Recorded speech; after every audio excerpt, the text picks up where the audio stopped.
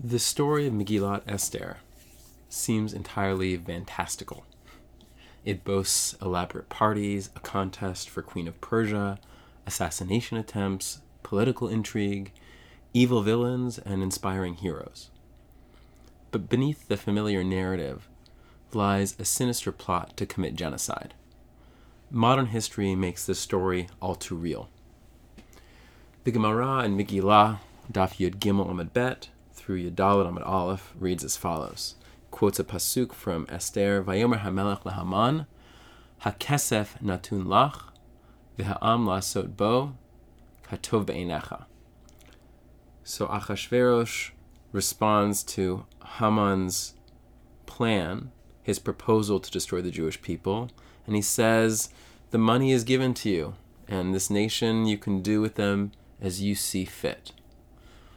So Amar Rebbe Abba, Rebbe Abba says, Mashal, there's an analogy here.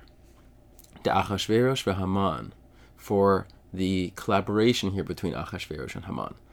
Advar doma, what is this like? לשני בני אדם, לאחד היה לו טל בתוך שדהו, ולאחד היה לו חריץ בתוך שדהו. So the matter is likened to two people, one who has a big mound in his field, and another that has a ditch or a big hole in his field. Bal charitz amar, mi tain li tal zeh bedamim. So the one who has this big mound says, who will give me a mound? I'm happy to pay for it. Bal hatal amar mi tain li charitz zeh bedamim.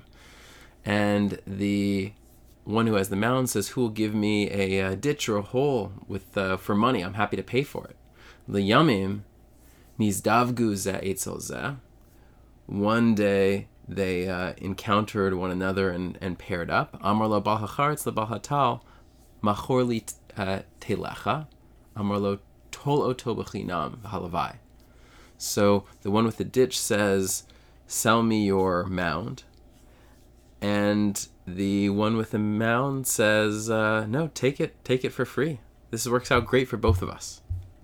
Okay, so this is a very strange analogy at first glance, but Rabbi Abba is offering this analogy to help us understand how Haman and Achashveirosh determined together to commit genocide.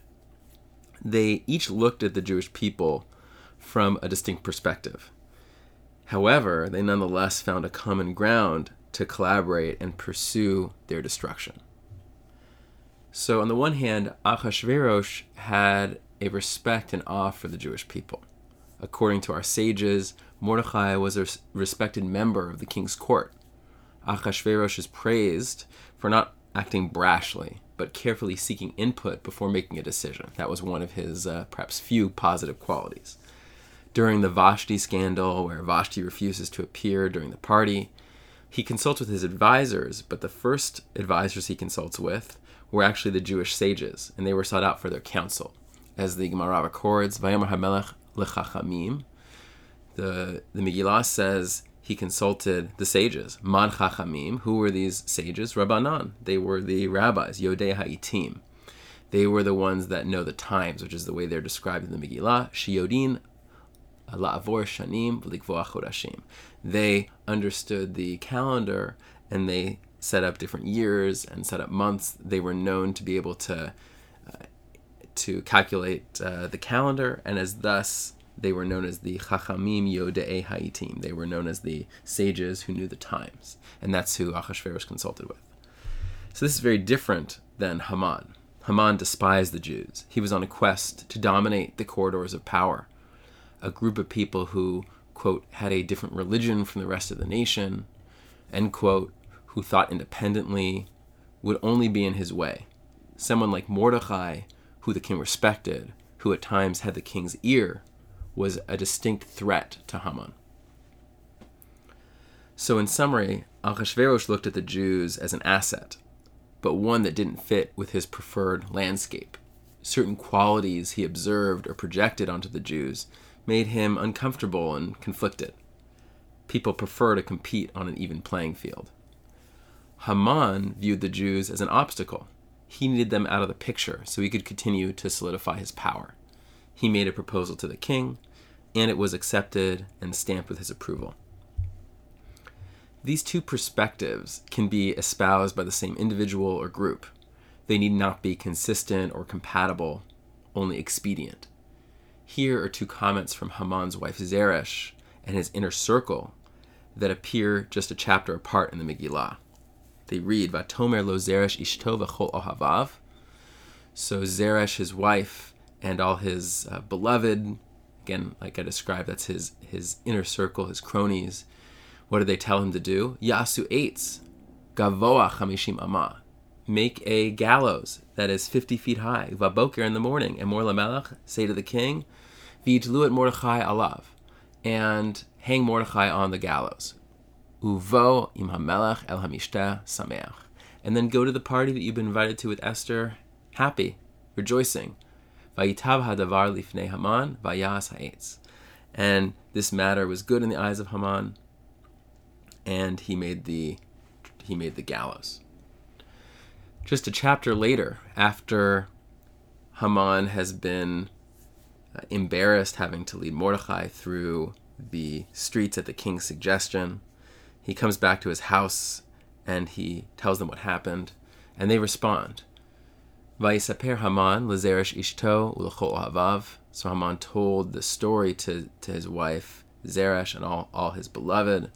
Ekol asher karau, all that happened. Vayomru, and they said to him, Lo chachama v'zeresh ishto, his advisors and his wife Zeresh, im mizerah Yehudim Mordechai. If Mordechai is from the seed of the Jews, as if Mordechai throughout the Megilah has already been explained and referred to as Mordechai the Jew. There was no mystery about his ancestry, but nonetheless, if Mordechai is from the seed of the Jews, asher heichilota limpol lefanav, that you have now begun to fall in front of him. Lo tuchal lo, you will not be able to overcome him. Ki nafol tipol lefanav, you will surely fall in front of him. So these contrasting perspectives expressed by the same individual and same group are at first hard to understand. The first sentiment they suggested was simply to hang Mordechai since he stands in Haman's way. Then Haman could really enjoy the king's party. The second sentiment was that Mordechai cannot be overcome because he's Jewish. How could it be that on one day they encouraged Haman to build a public gallows and hang Mordechai, and on the next day they all agreed that it is impossible to prevail against Mordechai because he's a Jew? So Barry Weiss helps us answer this question in her book, How to Fight Anti-Semitism, and carries our ancient story into modern times. And here I'll quote from the book on page 32. It reads as follows. While racists or homophobes see themselves as punching down, anti-Semites often see themselves as punching up. In the eyes of the racist, the person is inferior. In the eyes of the misogynist, the woman is something less than human.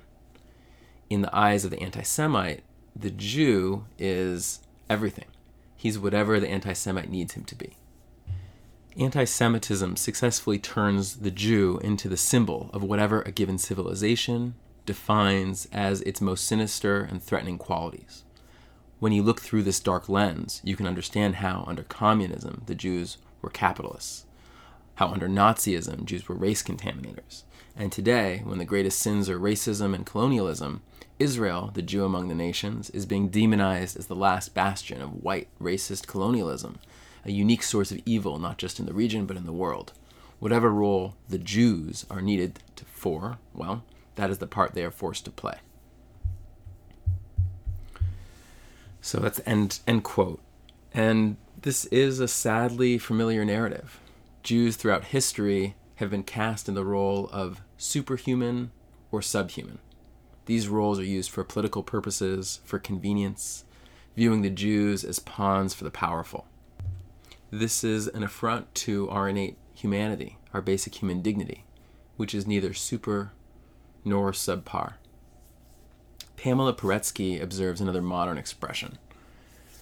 She writes in a recent article called Critical Race Theory and the Hyper-White Jew that appeared in Sapir, quote, Jews who have never been seen as white by those for whom white is a moral good are now seen as white by those for whom whiteness is an unmitigated evil.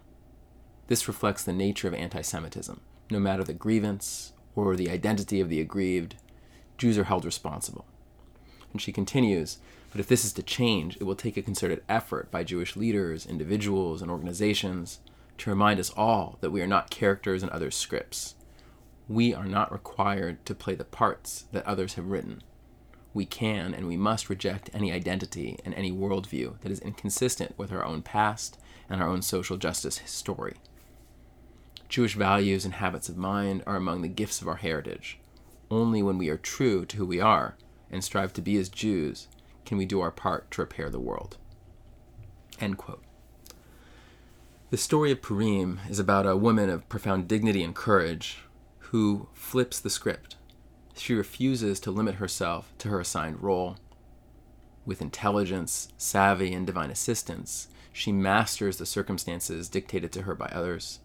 She faces down injustice and evil, averts genocide, and saves the Jewish people, restoring humanity to her kingdom.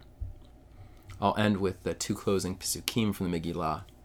Megilah writes in Perek Tet, Pasuk Aleph 9:1, Uv'shneim-asar chodesh hu chodesh adar b'shlosha-asar yom bo. And in the 12th month, which is the month of Adar, on the 13th day thereof, Asher higia dvar hamilch v'dato lahasot, when the king's orders and an edict were ready to be put into execution.